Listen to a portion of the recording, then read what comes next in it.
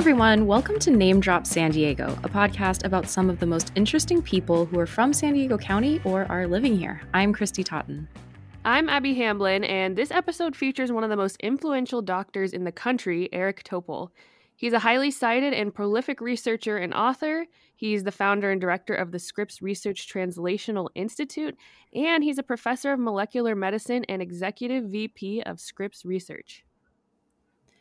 Dr. Topol is normally focused on genomics and digital medicine, but this year he's helping with the coronavirus pandemic. That's mostly what we'll be talking about during this episode, though we'll get into some other things he's working on too.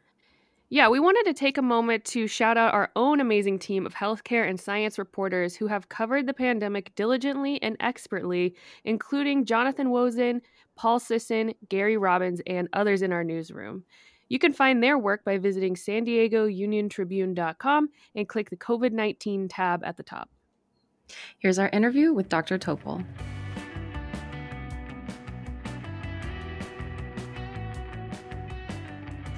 Okay, well, yeah, thank you so much for joining us. We can just jump right in if you're ready to go. Yeah, I'm all set. Awesome. Okay, well, so you're someone at the forefront of medicine, and you do spend a lot of time writing and researching about the future of your industry. So since you do spend so much time kind of thinking forward, I wondered if previous to the coronavirus pandemic hitting the U.S., did you spend much time thinking about pandemics and the preparedness for them? No, I didn't, to be honest, Abby. I actually have never spent much time in the infectious disease world. I kind of left that for others, like my colleague Christian Anderson, and because I got so many other things to be working on. So what happened was, in February, it just kind of switched everything. Basically all my attention to what was happening, because I figured, well, maybe I can help contribute. There's so many parts of it that are, life science and medicine. So it's easy to kind of this plasticity of the things that I have worked in. But no, it was all new to me. It was a lot of on-the-job training, a lot of connecting with experts to help bring me along so I could help be useful in some respect. Yeah, well, according to your Twitter feed and your many, research papers and articles that have come out, you're now very involved. But what did you have planned for this year before you kind of jumped into that space? Well, the whole idea was to build our Artificial Intelligence Life Science Institute to get more recruits in. And we have right now a mismatch of incredible data sets and then the analytic capabilities, because we need more people. We need to build an endowment. We need to really scale that up. So that was my plan for 2020. And then this happened.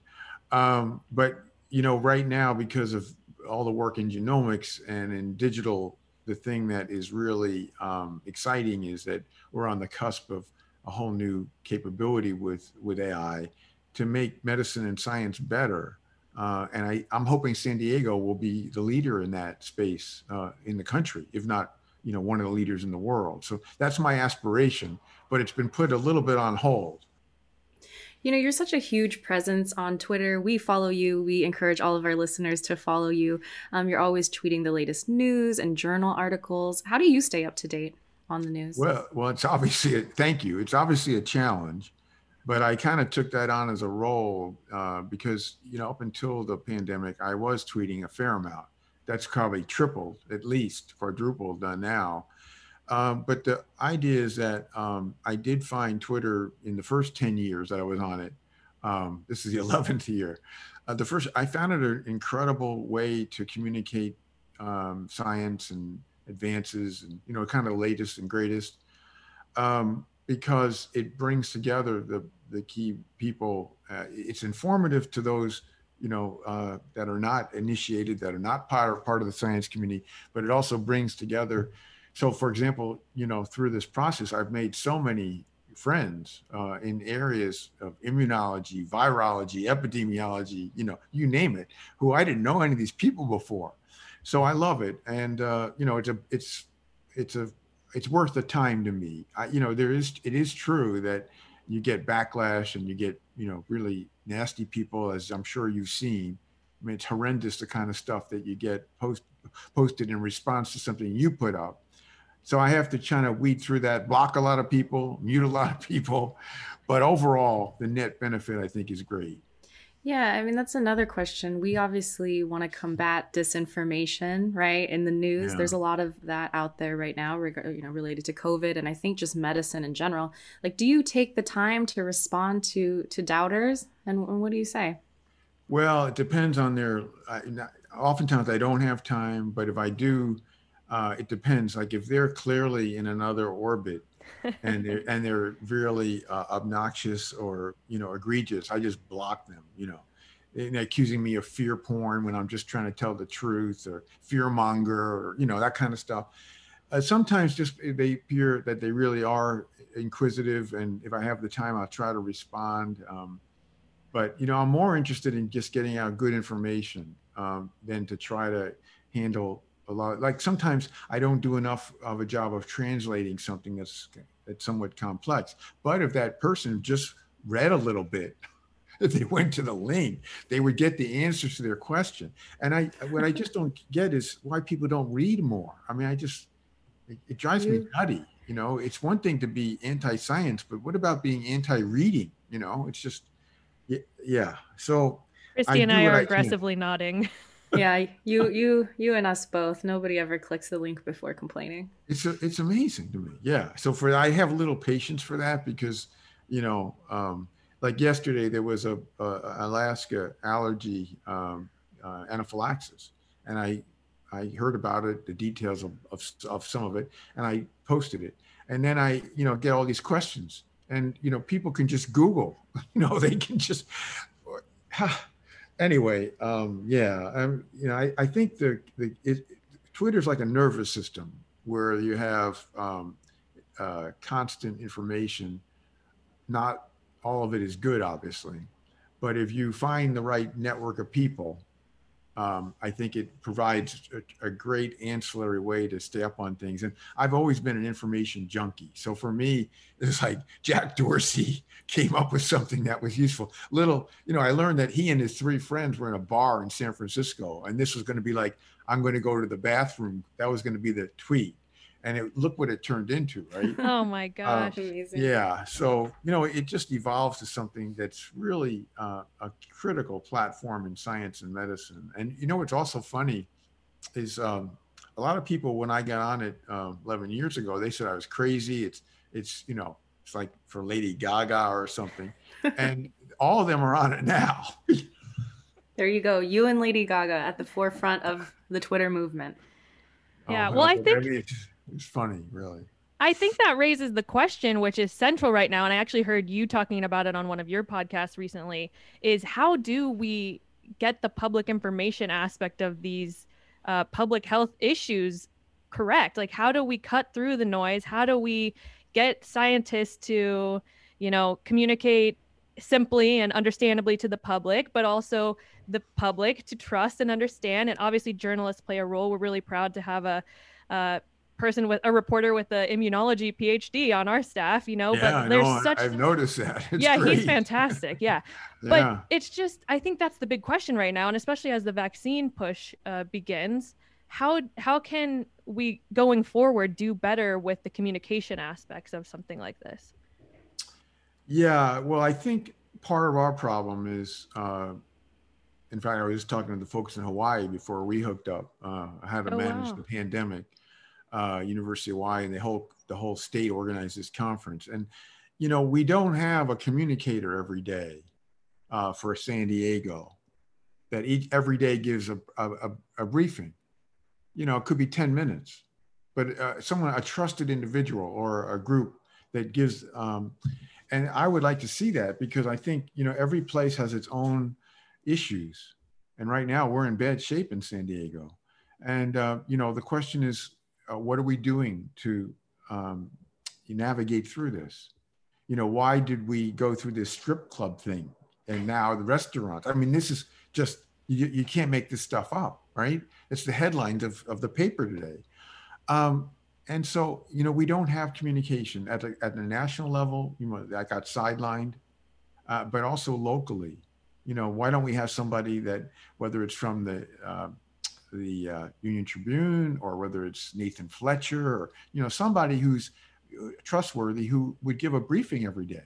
And it could be archived if you couldn't listen to it right then. But it's the daily. So what we are stuck with in San Diego is you go to the website to see, oh, it's 10% and there's 2,000 more cases, and you don't know what's going on. You don't know what people are thinking that are managing this situation. And I know a little bit because I work with Christian Anderson and he's on that panel. So sometimes I'll say, Christian, what is going on? But the public is uninformed.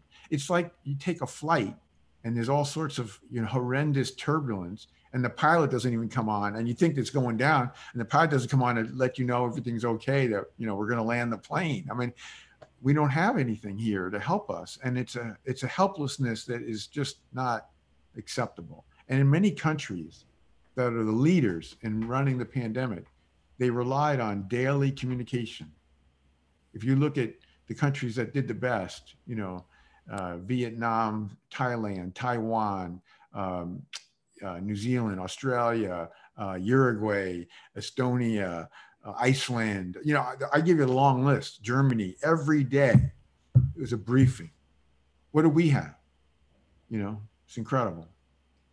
Yeah, well, I think that's definitely the question that our reporters are going to be trying to answer and continue to try and answer. I like that analogy. But we do have like the county press conference that does happen, I guess not every day, but you're talking about like even Saturday, Sunday, like round the clock sort of communication. Yes. I mean, I would like to, I haven't seen that press conference, and I don't know if it's widely viewed and known about. Is it, Abby? Yeah, well, I mean, I think reporters watch it and then try and kind of disseminate the information. But yeah, I don't know who is available at 2:30. I think it's been 4:30 at some points and 3:30. Right. I'm looking for something that's for the public. Right. So it's something that is really useful. But at any rate, I think we can do much better there. There's many things we can do better, but here, San Diego is such a big life science and medical community, and it's disappointing that we haven't shown leadership, not just for California, but for the country. We have the capacity to do that, and we have not risen to the level. We have anti-science people that work at the county that I now understand, unfortunately, that are, they wanted to let it rip, herd immunity, things totally malinformed, stuff that's been going on that I'm amazed about this. So we have to do better. So obviously messaging is a problem, but beyond that, I mean, what do you think we've done well as a state and not so well? Well, we did kind of take the lead in the beginning with Gavin Newsom at the governor level to be the first state to basically a stay-at-home order. That was great. If only we stayed at home longer. And during that time it stayed at home, we got all the testing right, the contact tracing right, and basically the infrastructure that we needed. We've not used any digital surveillance, which is easy. We've done studies to show that there's so much data that people are passively could donate to know where the next outbreak is before. So we didn't get an infrastructure ready when we had everything down, which is amazing. So we just reopened prematurely because the task force for the California was all these business people, like 80 of them. And they all pressured them, we got to open, we got to get the idea that the economy could drive things rather than the public health is ludicrous. And look what happened. So now we're in a desperate situation. I mean, now the number of cases, the number of deaths, the hospitalizations, ICU, I mean, it's just, all the metrics are just horrific, and it was all preventable. So what we could have done, besides the one thing that we did well, which was early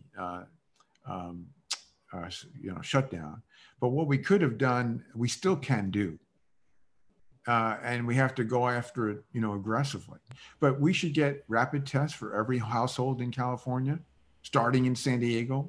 We should get high quality masks to every household, a good supply, like surgical masks, or something that's better than a one-layer cloth mask.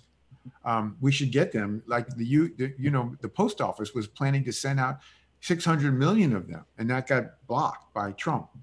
we should be doing things to empower people that make them part of the story. When you're doing your own rapid home test each day, you feel like you got power. And we don't, what we have is helplessness, hopelessness. And this has been a long marathon, and we have months to go before we get to the point where we're starting to get population level immunity. And what people, they're just so tired of it and complacent, and we have to fight that off. Well, speaking of digital solutions, California launched an app, a contact tracing, exposure notification app this week. Have you opted in? And do you see that making much of a difference at this point? I haven't opted in yet. I'm actually thinking about it. The reason I think it will be useful if we get the vast majority of people on it.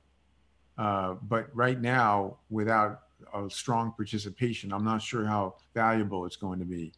The concerns about it are false positives, that you get alerts that you've been in contact with someone who's got likely COVID or exposed to COVID, and they're false, or that there's a privacy issue. And I'm not so worried about the privacy concern if the trade-off is that it helps keep you safe while, for this brief months duration. So I'm going to continually assess that. I don't think it's as helpful as the digital surveillance, which is knowing a neighborhood cluster of people that are lighting up because their heart rate has gone up, their resting heart rate, and their steps have gone down. And therefore, you've got a place to go zoom in on and block that from a chain of much bigger spreading. That, I think, is the one area that we could use now. 100 million people in the US have a smartwatch or a fitness band, a Fitbit. And all they have to do is, start collecting the data. The other thing is, in San Diego, we have potential for wastewater surveillance. And the only place it's checked is UCSD. But the whole city, we have other municipal access, and we never get the data. So there's so many different ways that we could be on top of this, and we're not even tapping into it. And that data should be made available like a weather report. So every San Diegan, like they look at the weather, they should be looking at their COVID status for them, right? Their geolocation at that moment to tell them, is it a green light? Just like air quality, weather. And they should have that data. And we should be leading that for the country to show that it's feasible. Well, when you look at the reasons it's not happening, why do you think that is? Is it because, business leaders making decision? Is it a lack of expertise among public health officials? Why aren't we going after those easy solutions? Well, the digital stuff, which you introduced, is kind of like the Rodney Dangerfield of all this, Christy. That is, nobody respects it. That the only thing they respect is test. What they don't get is that it's not just tests that are one-off measurements that have false negatives and false positives too, but they're hard to get. The ones the PCR tests that exist today, they're hard to get, and they're expensive. Some places you can't even get them because you have to have symptoms or whatever. So the point is, tests don't work. Look what we have with the testing failure of today. Digital is continuous, and it's free. But we can't get this San Diego County, one of the top 10 populations in the United States, to get behind it. It's just incredible to me. And so except for the data analytics, it's free. You just got to get people, if we had the public health people and the leaders of where we live stand up and say, everyone should get on the Detect app, everyone should, be participating in digital surveillance. So we'll know what street is lighting up as a potential for COVID. We could get on top of this. Right now, all we have is the react to, oh my gosh, this one zip code has got a problem. We're so late in the game. Just by wastewater, we would know 3 days in advance a part of San Diego County that had a problem. And we don't even do that. So we're so, it just drives me nuts. about Yeah. what we could do and what we're not doing, and the lack of respect for digital. That's why I don't think the contact tracing will get the legs, because digital tools are just not respected enough. Now in Germany, the CDC equivalent, it's called the RKI, the Robert Koch Institute, they got behind it. And in Germany, they have what they call the fever curve. It's a digital map of every nook and cranny of the entire country. So they can tell exactly what's lighting up as a potential emerging beginning of an outbreak, and then quash it before it ever gets, any spread. Well, your frustration is visible and even audible, and so thanks for sharing your thoughts on that. But we do want to get into something that seems like maybe a positive turn to this Yeah, interview, which is yeah.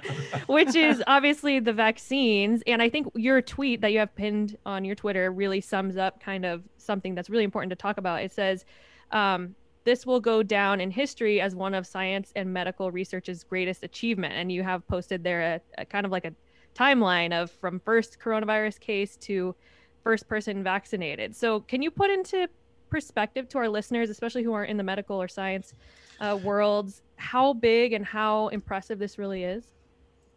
Yeah, Abby, this is, to me, talk about upside and upbeat. This is enthralling.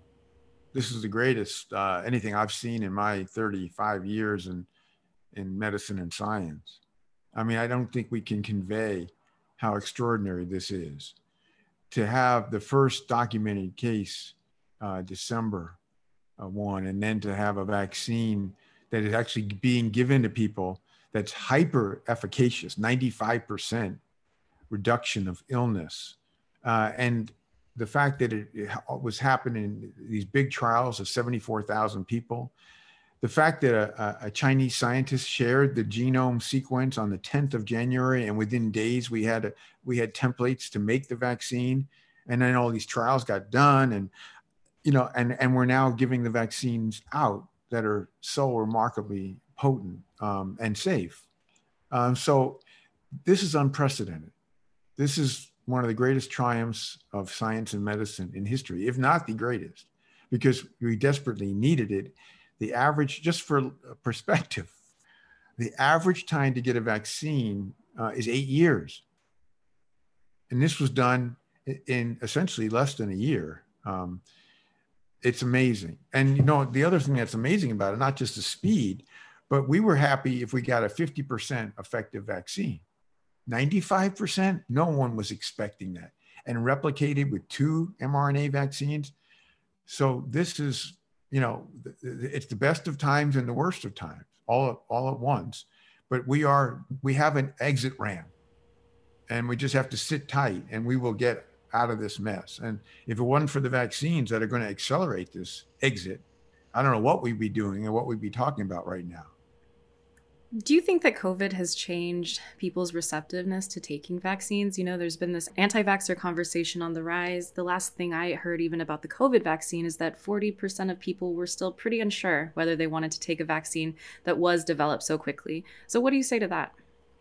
Yeah, well, it's really interesting, this concept of the anti-vax movement with a vaccine that's so extraordinary, or vaccines that are so. So what we've seen in the recent weeks is, ever since the 95% efficacy came out, we're seeing the movement towards a favorable vaccine. Some of the recent surveys have gotten up well above 70, even 80%. So the polls are looking much better about would you take the vaccine.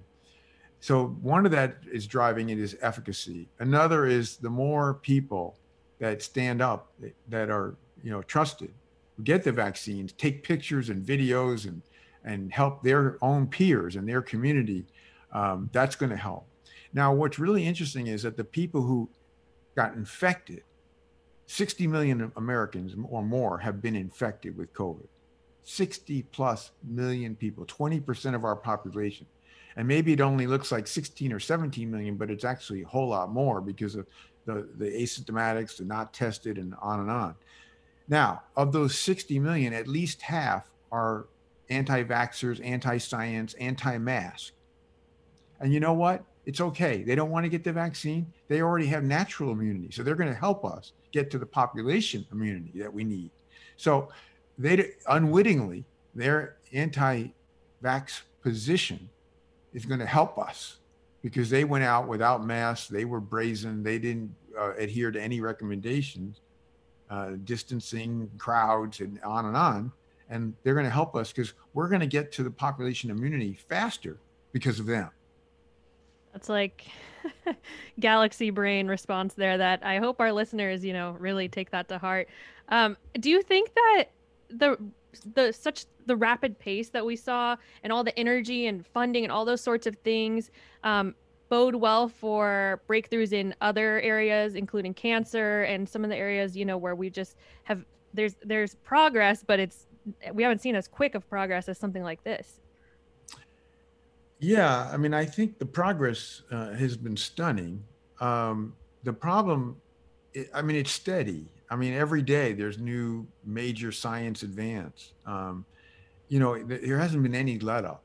I mean, in the science community, it's 24/7. I've never seen intensity. What we're seeing is people from other parts of science have just migrated into this COVID thing. This is not a Manhattan project. This is a planetary project.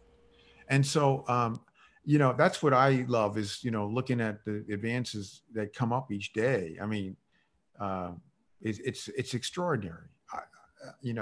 Science has always moved at a fast pace, but not like this. So I don't see any less intensity. I think there's lots of unanswered questions. I mean, one of the biggest is long COVID. Why do so many people, and we don't even know how many people, what percent, but it's a lot. Why do they get these chronic, serious problems that are very durable, not just months, but could be years? We don't even know. And so people, they tend to look at how many people died, how many people are in the hospital. What they're not looking at, which is a much bigger group, are the people with long COVID. So we have a lot more science to do to advance that. We almost know nothing right now about long COVID. About how to prevent it, except not get the infection, how to treat it, what is really causing it. That's an example of a big, dark, hole in our knowledge base. And we have many more like that. Well, on the flip side, you mentioned, your own organization having to pause some of the things you've been working on. I mean, is this a setback for other sciences in any way? Yeah, it's a really good point. I do think many areas are going to take at least a temporary hit, because even though most of science is progressing, there is a fixation on the pandemic and to study aspects of it that are germane to contribute. Everybody feels they need to contribute in some way. So I think areas that obviously are, so important, like cancer biology, neuroscience, and all these other fields, they're going to progress on, but maybe not with the same intensity because of the distraction and because of shunting some of the efforts. And, I'm sure there's some of that. It's hard to quantify. Yeah, well, you mentioned Germany, all these other countries, you've actually been engaged with England on doing a pretty extensive audit and sort of roadmap for their national healthcare system. I wondered what lessons that you think our U.S. healthcare system and our, science community can take from the way other countries have responded, and what should the public know about? I mean, obviously you can't compare the US to Germany in size or, some other factors, but I think there are lessons to be learned. So how do you view that? Well, it's really interesting. I mean, there are a lot of themes if you go across all these great country performances, like the ones I mentioned. One is that they not only had, really good public communication, daily briefings, they had basically science driven. Everything they did was science driven. So if you look at the success record, it's extraordinary. Some of the strategies were a little different, like Japan really pushed hard on this cluster busting strategy of the crowds and gatherings.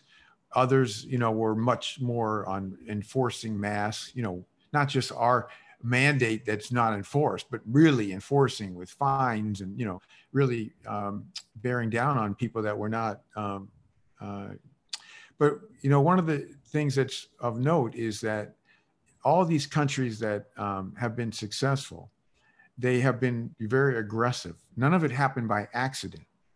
They did testing aggressively for the most part. I mean, many of them had women leaders, which is really extraordinary. And I think maybe that conveys that they put human life and health above the economics. I don't know what it conveys, but if you look, there's definitely a theme there. Many of the countries, like for example, in Germany, it's led by a scientist.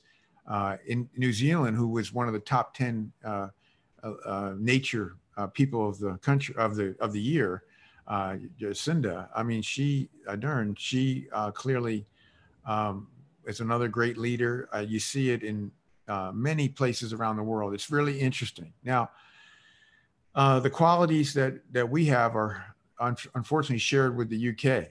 We had a populist leader who didn't believe in science. Ours was much worse, but still, I mean, we had no communication from the science. It wasn't a science driven. We had the opposite. We had to let it rip, surrender, so only one other country in the world, Sweden, had this sense of, oh, you can let the virus spread and that's okay. And here we had herd immunity, which has never been achieved naturally with a pathogen virus. We had herd immunity being advocated by, Scott Atlas and people that Trump brought into his as advisors. I mean, it's amazing. So that's the difference that explains the heterogeneity around the world, I think. Something else I've read though is like, we know how to prevent this, right? Like the guidance is out there. We can ask you, you can tell us. But the problem is like really behavior. It's like we can't make people stay home. We can't make people wear a mask, et cetera, et cetera. Is that something you think about, or is that something the medical community is working on, just how to improve actual behaviors? You're right. This is a behavior story, but the behavior is a buy-in to the science, the leaders, the trust. We don't have that. And so you get a lot of better behavior when you have someone that you respect, a peer or someone from your community or so whoever that person is, who stands up and is basically informative, trustworthy. It promotes good behavior. So when you have a president who won't wear a mask for months, or a mixed up CDC and WHO not even promoting. So when you have mix ups, when you have bad leadership, and people don't know what, they basically, what's convenient? Well, it isn't convenient to wear a mask, and it isn't convenient to not gather with your friends or your family or whatever. So, in order to take on the hard, the heavy lifting, you got to have trust, and and communication. We haven't had it. The other side of it is, the stick, which is the enforcement. We haven't had that either. But you hate to resort to the stick when you can use the carrot. We could do so much better. On the subject of sort of public perception, I find it really interesting that in previous years we've had so much political debate about, big pharma and the demonization of it, and then there's the whole conversation about the financial world, and this year we're rooting on Pfizer, and as we speak Moderna is having their review. So I wonder, how do you view, or how do you think the public should view the pharmaceutical world now that we've seen how important it is this year, but in other times it's all about a big political debate and all about the money? Right, Abby. Well, that's a really interesting question. I heard you talking about this on your podcast, so that's what made me think. Yeah, I was all over Pfizer because the CEO was making pronouncements that they were going to have their vaccine approved, EUA in October, and Trump was also trumpeting that, and they weren't releasing their protocol, and so I basically put the squeeze on them along with Moderna and the other, to get their protocols out and to do it right, and the FDA. Now, even though I was really hard on them, and especially Pfizer, I met with their team, Catherine Jensen and their team that led the vaccine project. I have to give them credit because they came through. They got the trials done. They did a phenomenal job in getting their data authentically out there, now published in the New England Journal, Moderna today.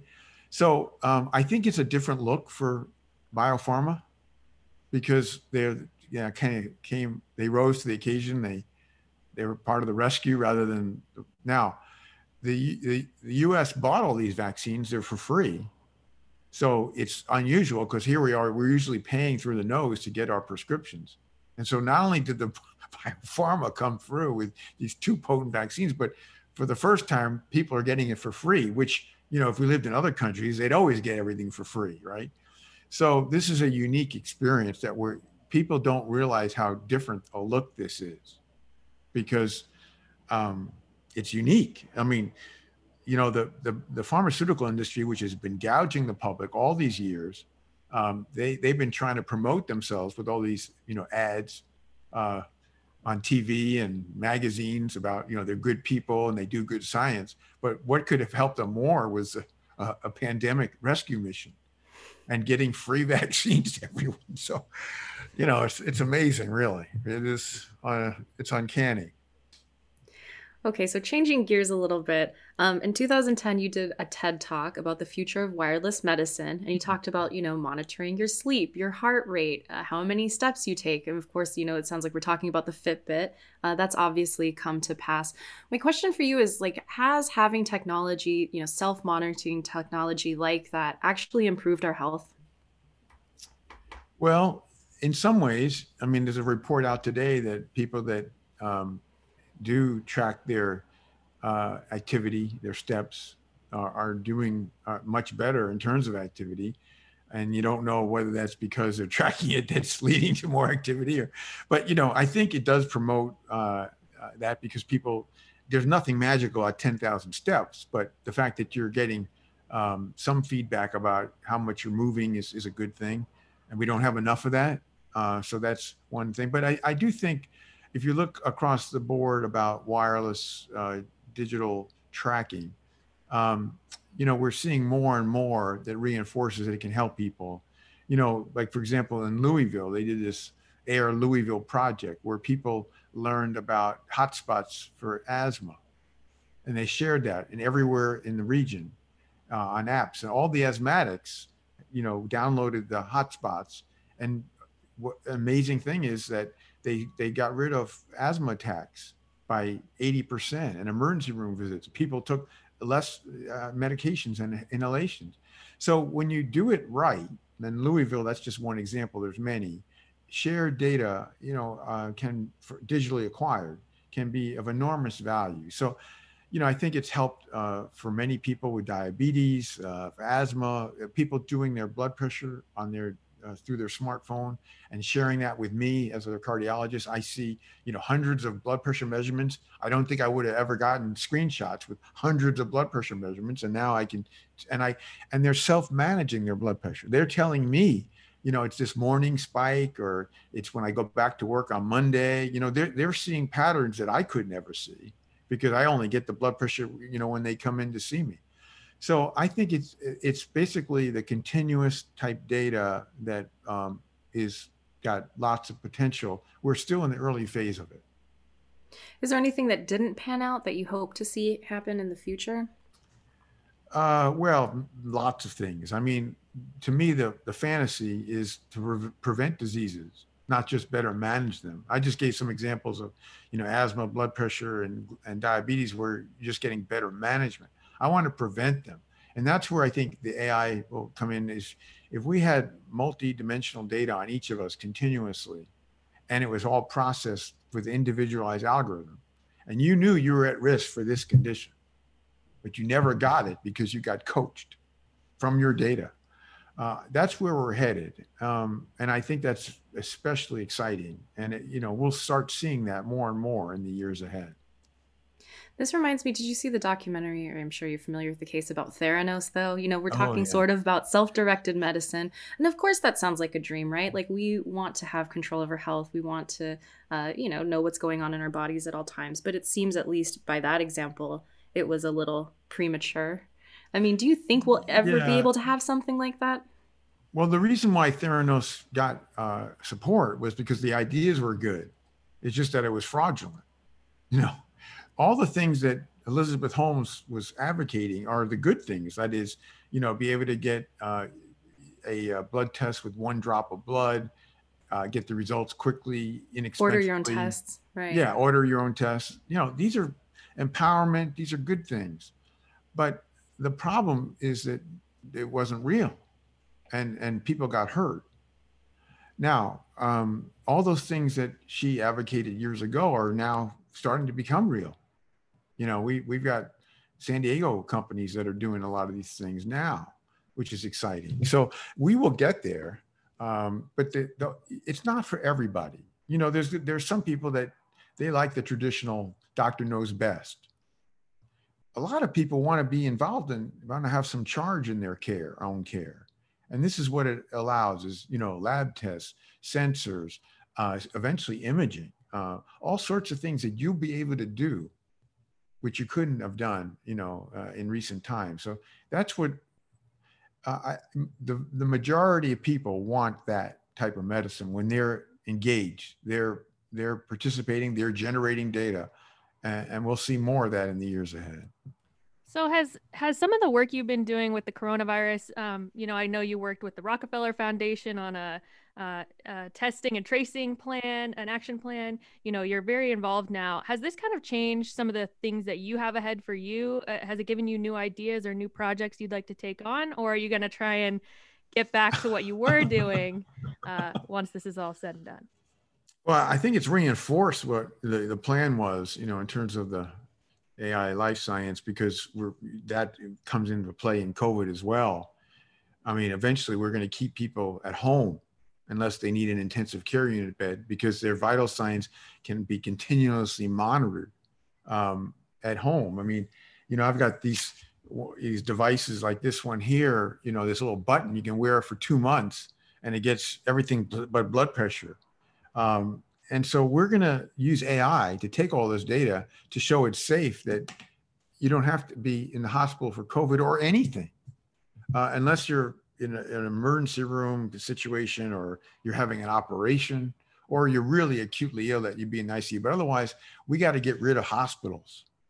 That's where the costs are gutting this country. That's out of the 3.7 trillion, 1.3 are from hospitals. And we can get rid of that and make people be able to stay in their home. Wouldn't that be nice? So AI is going to eventually get rid of gut hospitals from what they do today. And it's just a matter of time.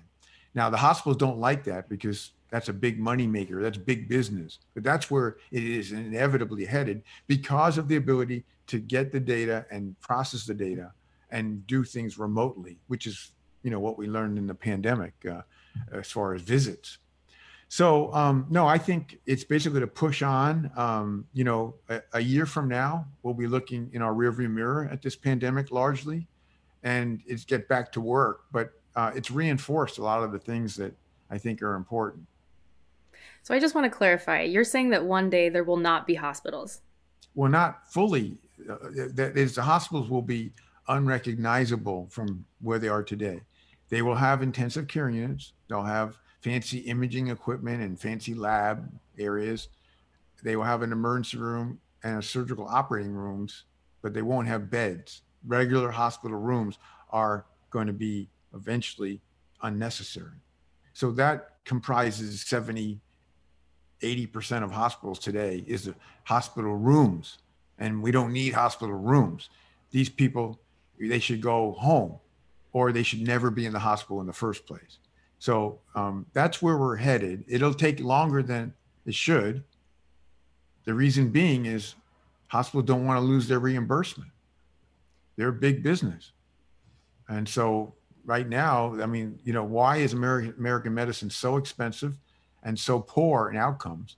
It's because it's such a big business that it's ossified about reimbursement. But we can break that up. And I'm optimistic that someday hospital rooms will be a rarity. Yeah, I highly recommend. I know we've talked about coronavirus a lot in this interview, but you do have a book out, Deep Medicine, about these particular issues, and you talk about it a lot in your work as editor of Medscape, so everyone can go read up more on your takes on all of that soon. But I think the question that we have to ask you, as someone who is so in tune with the coronavirus is the question everyone wants to know.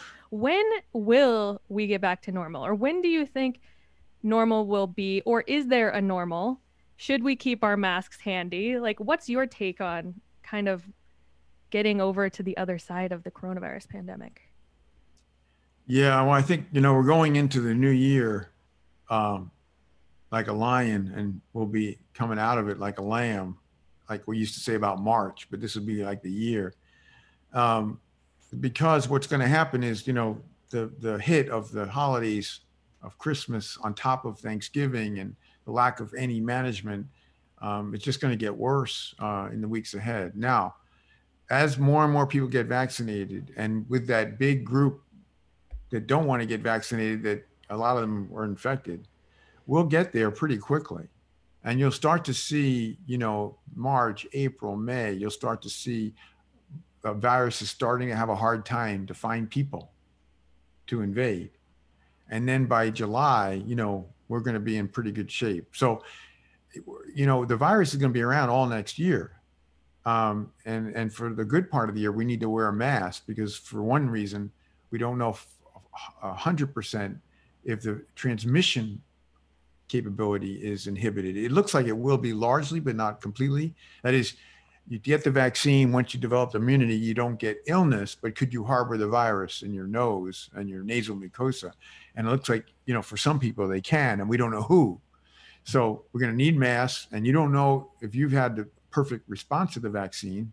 5% of people may not, or maybe even a little higher. So we're going to be wearing masks for, a good part of the year. But, I think you'll see by summer a big difference. And then by this time next year, we'll get together again and we'll reflect about how 2021 was a lot better year than 2020, which was the annus horribilis of all times, right? I'm excited about where we're headed. I just wish it wasn't that we had to build on the worst time of the pandemic.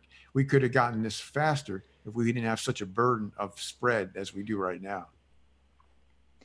Well, yeah, we're 4th of July party. You heard it here first. July.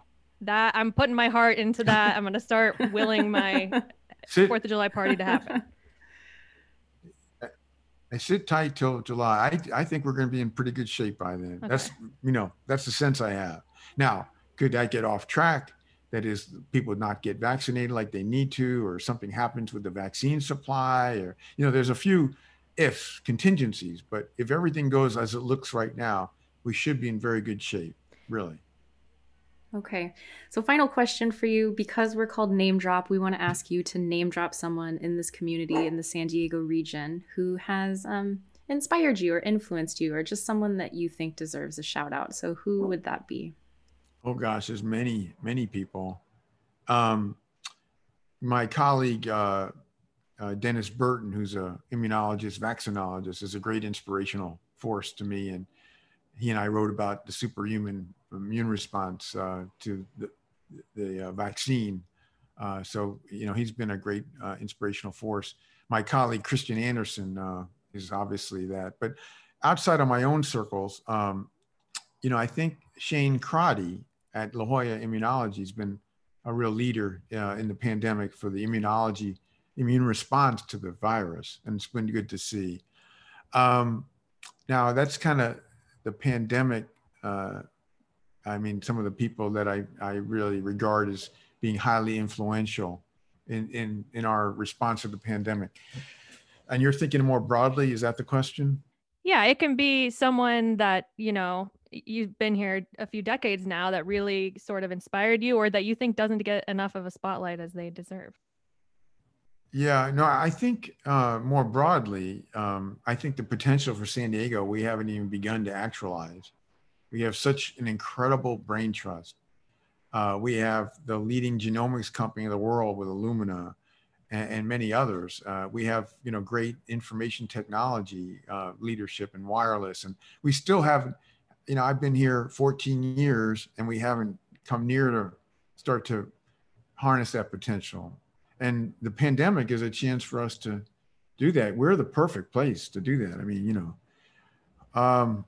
So I still have hopes that because there's such an amazing minds here, that we work together and achieve that potential that we have.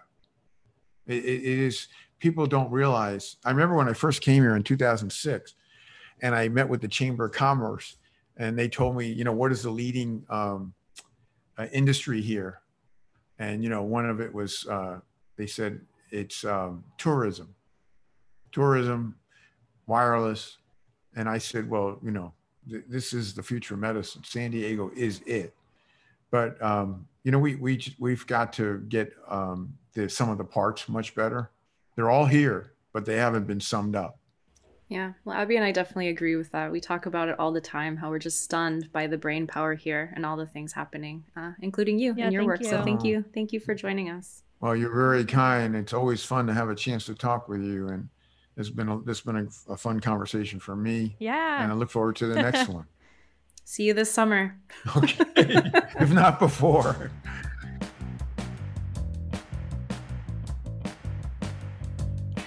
We're very grateful that Dr. Topol found the time for us in his insanely busy schedule. So thank you to him and to all the listeners for joining us. Yeah, we want to invite you to check out some of the other episodes of Name Drop San Diego, including interviews with musicians, chefs, authors, and all kinds of interesting people from our community. Listen to our next episode by subscribing wherever you're listening now or searching Name Drop San Diego on Facebook, Twitter, and Instagram. We hope you'll join us for another episode soon. See you next time. Bye.